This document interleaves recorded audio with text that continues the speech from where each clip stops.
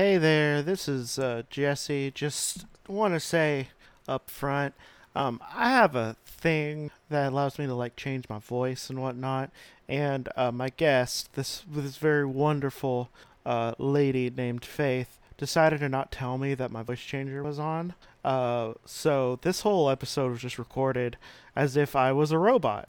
Like, I listened to it. You can understand me. So I'm not gonna re-record it. I just want you to know how I'm gonna sound. Get my nanoswarm box.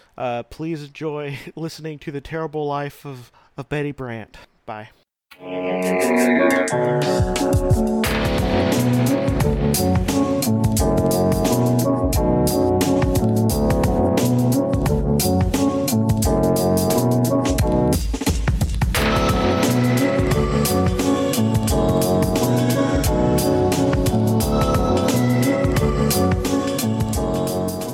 Welcome to Alphabet Fly Encyclopedic Marvel Journey, where I go through the official handbook of the Marvel Universe with the guests. We talk about all the characters we know and love and have forgotten as well. My name is Jesse Cooper, and with me today is a person who's just doomed to have just a lot of bad stuff happen to them. Faith. Hi, yeah, that's me. Hello. Yeah, we're talking about Betty Brant Lee. Oh no. Yeah. She doesn't have a great life. No. Let's say that. So her name, I just said it, Betty Brant Lee. She also looks like a lady. She sure is a lady. Yeah, she has black hair. Ooh. Ooh, there she is. Yeah. She looks like a white woman. Yep. Her identity is publicly known. She is a secretary. She's a citizen of the United States with no criminal record.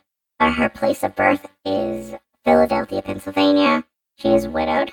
Her known relatives is Bennett Brant, brother, dead, and Edward Ned Leeds, husband, dead. And she first appeared in Spider-Man issue number 4. So, let me get that. I'm gonna get that real quick. Come on, get up. She first appeared in The Amazing Spider-Man issue number 4 in September 1963. The Amazing Spider-Man, Nothing Can Stop the Sandman. And I love this cover. We talk about it every once in a while. It's just a real great cover.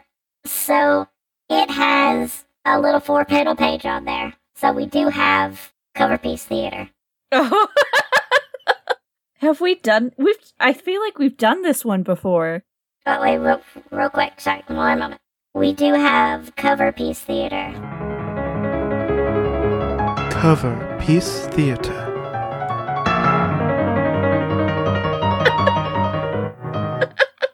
Okay, so we have a 4-panel comic here, which tells a lot of stories. So to set we'll go by panel to panel. So you want to be Sandman? Yeah. Or Spider-Man? Okay, so we have Spider-Man swinging in. It looks like he's on a bridge of some sort. And Sandman is there saying, Spider-Man? And Spider-Man tries to give him a hug. He's like, now I got you. Wait, what? Surprised? Yeah, and he's getting a bunch of sand poured on him because his fist is caught through Sandman because he tried to punch Sandman. But Sandman reformed. And then Spider-Man is just being straddled by Sandman in sand form. And he's just like, I don't know how to feel about this. And he's saying, see why I'm called the Sandman? Yep. Oh my god. Now, how can Spider-Man defeat a foe that cannot be injured? Don't you dare miss. Nothing can stop the Sandman. I think we've done this cover before. We definitely have. We did, because I was in the Sandman episode. Oh, you were! Yes, I remember this. Now I get to relive it. I'm so excited. Yeah, we get to, we talk about this every once in a while. I don't know why. Oh, but it's great. I think a lot of characters are introduced in this issue. The Sandman, Betty Brant, there's probably some more, I'm sure. Well, but yeah, so, let me tell you, the first few episodes of Spider-Man, you could tell they made some pretty good villains, because a lot of them are still Spider-Man villains that are, like, regularly, like, people can name. Mm-hmm. So, the one before this introduced Doc Ock. Oh, yeah. Which is my personal favorite one. Same. Is it? Same. Yeah, I know Doc Ock is, yeah. Same. I love Doc Ock. Yeah. Well, little is known about Betty Brant before she dropped out of high school in Pennsylvania, to become a secretary for J. Jonah Jameson, publisher of the Daily Bugle. She met freelance photographer Peter Parker, who was secretly the costume crime fighter Spider-Man. How dare they? What? How could that nerd be Spider-Man? I didn't know where you were going with that, but it wasn't there. Peter first realized he was attracted to Betty after hearing her defend Spider-Man in an argument with Jameson. Oh my god. Oh, God. Oh, okay. Okay. Peter and Betty first grew close during a talk that they had at the Bugle offices, where they both were attacked by the criminal Vulture. But it was after Betty impressed Peter with her kindness by visiting his ill Aunt May at the hospital that Peter and Betty truly began falling in love with each other. I mean, it's great that anyone would visit someone like that ill. I mean, have you heard the bars that Aunt May can drop?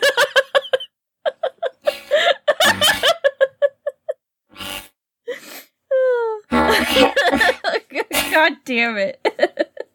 How dare you? Betty originally took the secretarial position to help her brother, attorney Baron Brant, pay back the massive gambling debts he incurred from his client, the criminal Blackie Glaxton, with the help of superhuman criminal Dr. Octopus. Glaxton kidnapped the Brant siblings as insurance against anyone preventing him from leaving the country. That's pretty good insurance, I'd guess. Yeah, actually, Glaxton, yeah. I was trying to find a way to, oh, that's stupid. No, it's actually pretty good. No, that makes insurance. sense, actually, yeah. Yeah. Glaxton double-crossed by Bennett by refusing to free him of his debts. A fight broke out between them as Spider-Man entered the fray, attempting to rescue the Brants. Spider-Man battled Dr. Octopus in the midst of heated gunfire, which a stray bullet killed Bennett. Blaming Spider-Man for her brother's death, Betty told him that she never wanted to see him again, unaware that he and Peter were the same person. What? That nerd was Peter Parker? Man. Peter Parker and Spider-Man are the same one, one of them wears... What? Not into it anymore. Not into it. No wonder he was able to take such good pictures of Spider-Man.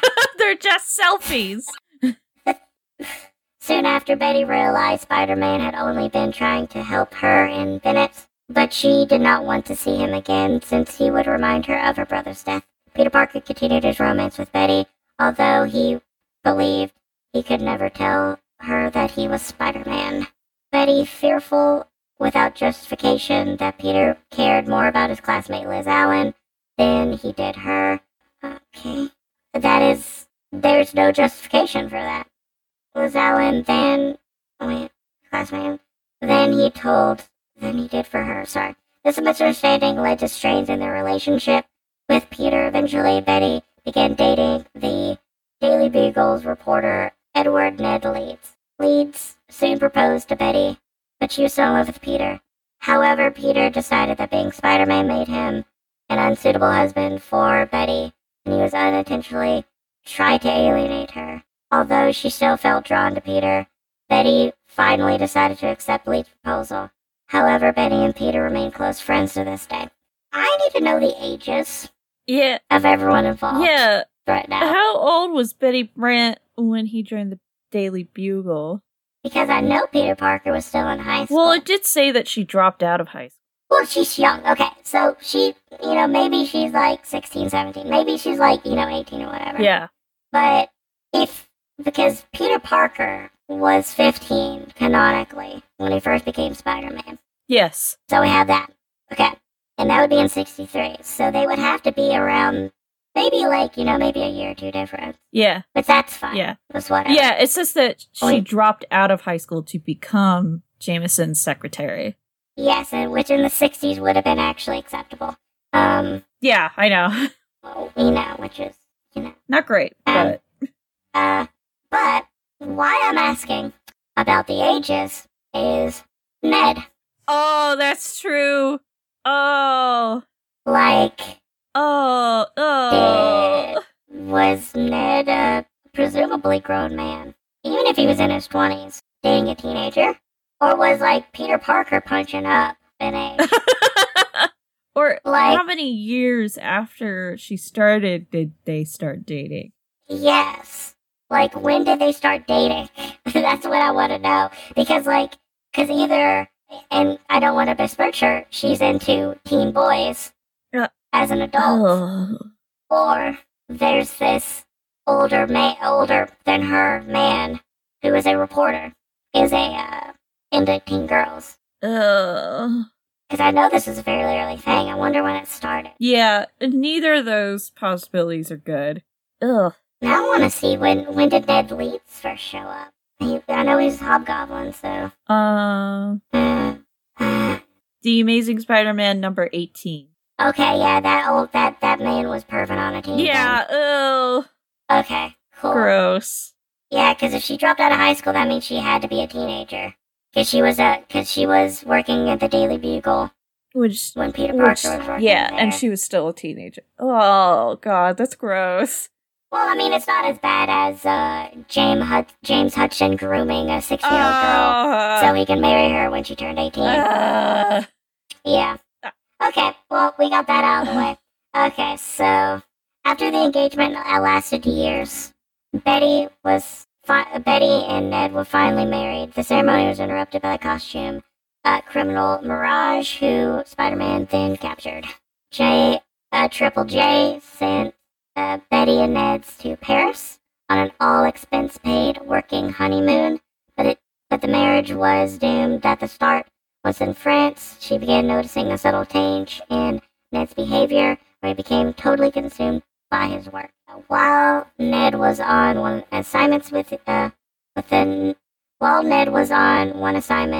or another as an American, with no friends and unable to speak French, Betty began to feel lonelier than before she was married.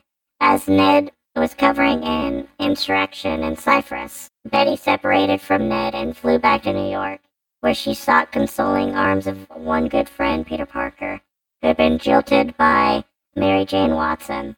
And I assume they had they probably made out and be like, "Ooh, that was weird. Ooh, we should have done that." Gross. I thought it was okay. I thought this was an okay thing. I thought maybe I was still into you, but... I mean, not that you're not, "Oh, no, it's okay." No, I understand. I felt the same thing. No, friends only. But, once Ned discovered Betty's disappearance, I thought he knew about the separation. Okay. I didn't remember that part. Well, he was in Cyprus, which is a different country. In a different country. Yeah. I don't know what it is, because, American... It's around, it's close to Greece. It's a pretty small country. Okay. It's one of the islands around Greece. Okay, so, but once Ned discovered Betty's disappearance, he returned to New York and found his wife in Peter's company. He told Peter to take his hands off his wife, then punched him in the jaw. Later, Ned tried to force Peter to never see Betty again, but that's... Yeah, you should separate from this man. Yeah. Betty. Peter bitterly announced that he never wanted to see either of them again, telling Betty that he only was interested in her to make Mary Jane jealous. Okay, Peter. He hoped that this lie would bring the couple back together. Okay, that was a lie. Okay. You know what? That's... okay, still bad. Yeah. Yeah, he hoped that this lie would help bring the couple back together, but instead Betty slapped Peter and broke down in tears. Ned cascaded Peter, the big and necessarily cruel, but then left with Betty. Okay, That's just a I think disaster. Yeah, that's bad. Well, to be fair, it is. I mean, it feels very much like a Peter Parker It thing really to do. does, actually. So, taking a leave of absence from their work at the Daily Bugle to work things out, Ned and Betty began to rethink their marriage. During this period, however, strain of Ned's job and marriage began to take a toll on his mind. Betty was still having nightmares about Spider-Man, and Ned blamed his failed marriage on the Raw Crawler's influence. Nah, you can't do that. Yeah. You can't do that. I'm just gonna say, real quick, that's like if I had a relationship and I blamed it on like Jason Momoa or something like that. I feel like, yeah. It's all Jason he's just too Momoa's hot. fault. He's so beautiful. He's too hot. And my partner thinks about them a lot. All the time, every day they think about him. He has that notch in his eyebrow. Oh, he's so hot. Vowing to rid the world of Spider-Man and informant led Ned. Okay.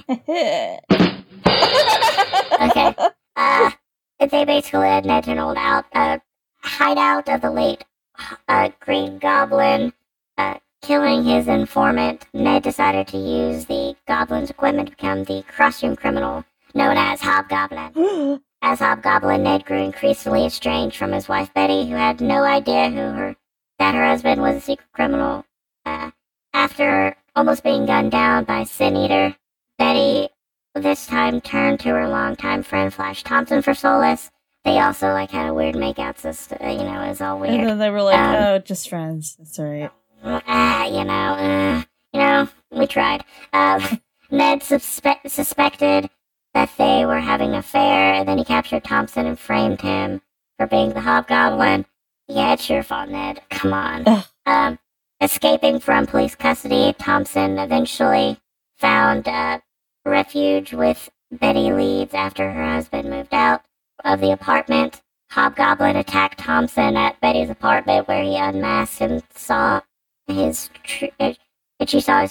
This revelation pushed her already fragile mind over the edge. Shortly thereafter, Ned left for Berlin on assignment, where he was assassinated. Ironically, he last thought to tell the absent Betty that he was sorry. I'm gonna just say, you have to do a little bit more than just say I'm sorry. Yeah, you should probably pay for her therapy for the next 20 years. Well, he was dead. Oh. And he died. Put it in your will.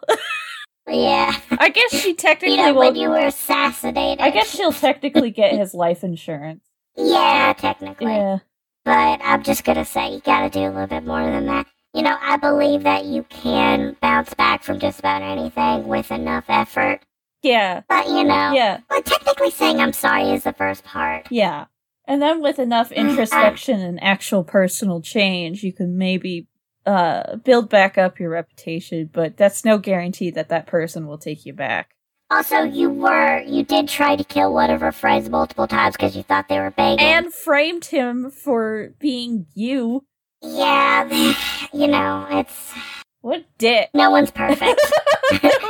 Poe Body's perfect, In such a fragile state of mind, Betty was easy pickings for the young recruiter working for a faction known as the Cult of Love, and the promise of love and spiritual healing he offered her was too good to pass. After losing everything in the world she had ever loved, Betty relinquished her possessions to a man only known as Teacher, the one man who she believed could help her. Teacher was a consummate con artist who led the Cult of Love. His specialty was convincing people he can perform miracles. His most effective scam was displaying healing powers in very graphic ways, largely in part to Flash's characteristically bold behavior. He and Spider-Man literally brought the Cult of Love operation down around Teacher's ears, who perished in a conflagration. I like that word, I can never say it. Conflagration. Yeah. In his New Jersey house of worship. Betty Brant was successfully deprogrammed, but all of her worldly possessions either perished in the fire or were sold by the cult. No place to live. Betty took up residence with Thompson. During the evening of citywide chaos, referred to as Inferno, Flash Thompson's domicile was attacked by two demons, one posing as Spider-Man, the other as Betty's dead husband. Ironically, it was during this confrontation that Betty began to come to grips with reality. While she fought for her life against the demon that resembled Ned, she witnessed the spirit of her real husband, prompting her to stand up and start fighting her own battles. Whether the apparition was just the true spirit of Ned or just a fragment of Betty's imagination is still unclear. With renewed vigor and inspiration, Betty took the initiative and led Thompson out of the apartment, narrowly escaping the blast of the makeshift bomb she manufactured with Thompson's old broken outdoor gas heater. Jesus! That is definitely fighting a battle. I like how they're like, Betty was either hallucinating or it was the ghost of her husband. Either way, she was throwing hands.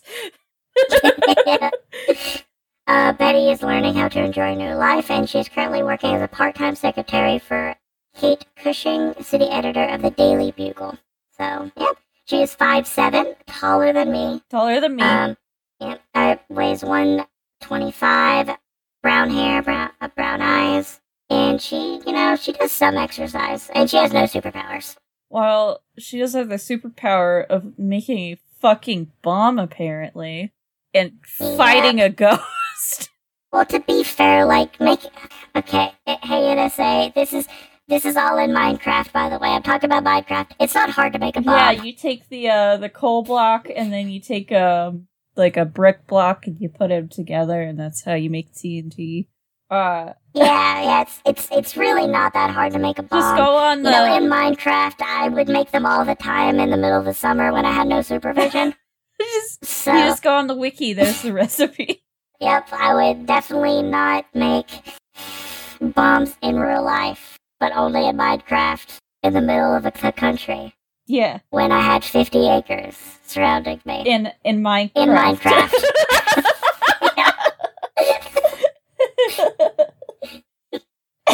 So, okay, but yeah, what do you think about her? I love her. I love her so much. Betty figured out who she is. I hope she punches every fucking ghost in the face. Yeah. Especially her ex-husband's ghost. Yeah. Well, let's, I think we're just gonna end it. So, what do you have to plug? So you should go read my webcomic. It's called Grace's Wings. You can find it at graceswings.com. It's an urban horror fantasy. It's fun. There's spooky stuff. Follow your dreams. It's all there. Lots of gay stuff, if that's what you want. Which it should be. But yeah, go to graceswings.com. Go read some spooky gay stuff. So, my name is Jesse. I have another podcast called Into Riverdale, Into the Rewatch, where me and my friend Daniel currently we're watching Riverdale episode by episode. When by the time this comes out, we're going to be about the end of season 2, which, uneven, but it definitely picks up in the last 4 episodes because they realized they needed to end a lot of plot lines. So they're like, right, we're writing a TV show. Wait, did we take a almost 8 episode diversion with this person who, by the way, is literally just some person Betty randomly picked up at a hostel? Wow, wait, wasn't there a whole, serial killer thing going on? Oh, right. Yeah, there was, it turns out. Oh, right, there was a murder. So, I love Riverdale. Yeah, there's multiple murders. It's very good. But yeah, you can listen to that. You can also, if you feel like it, go to @AlphabetFlight on Twitter and Instagram, where you can share and whatnot the episode links, and also look at the pictures of the people we're talking about. If you feel like giving me some money, you can always go to patreon.com/AlphabetFlight, or you can also support me through reviewing and subscribing on your podcatcher of choice. This has been Alphabet Flight, and may Khonshu protect you through all of your night travels. Good night. Bye. Bye.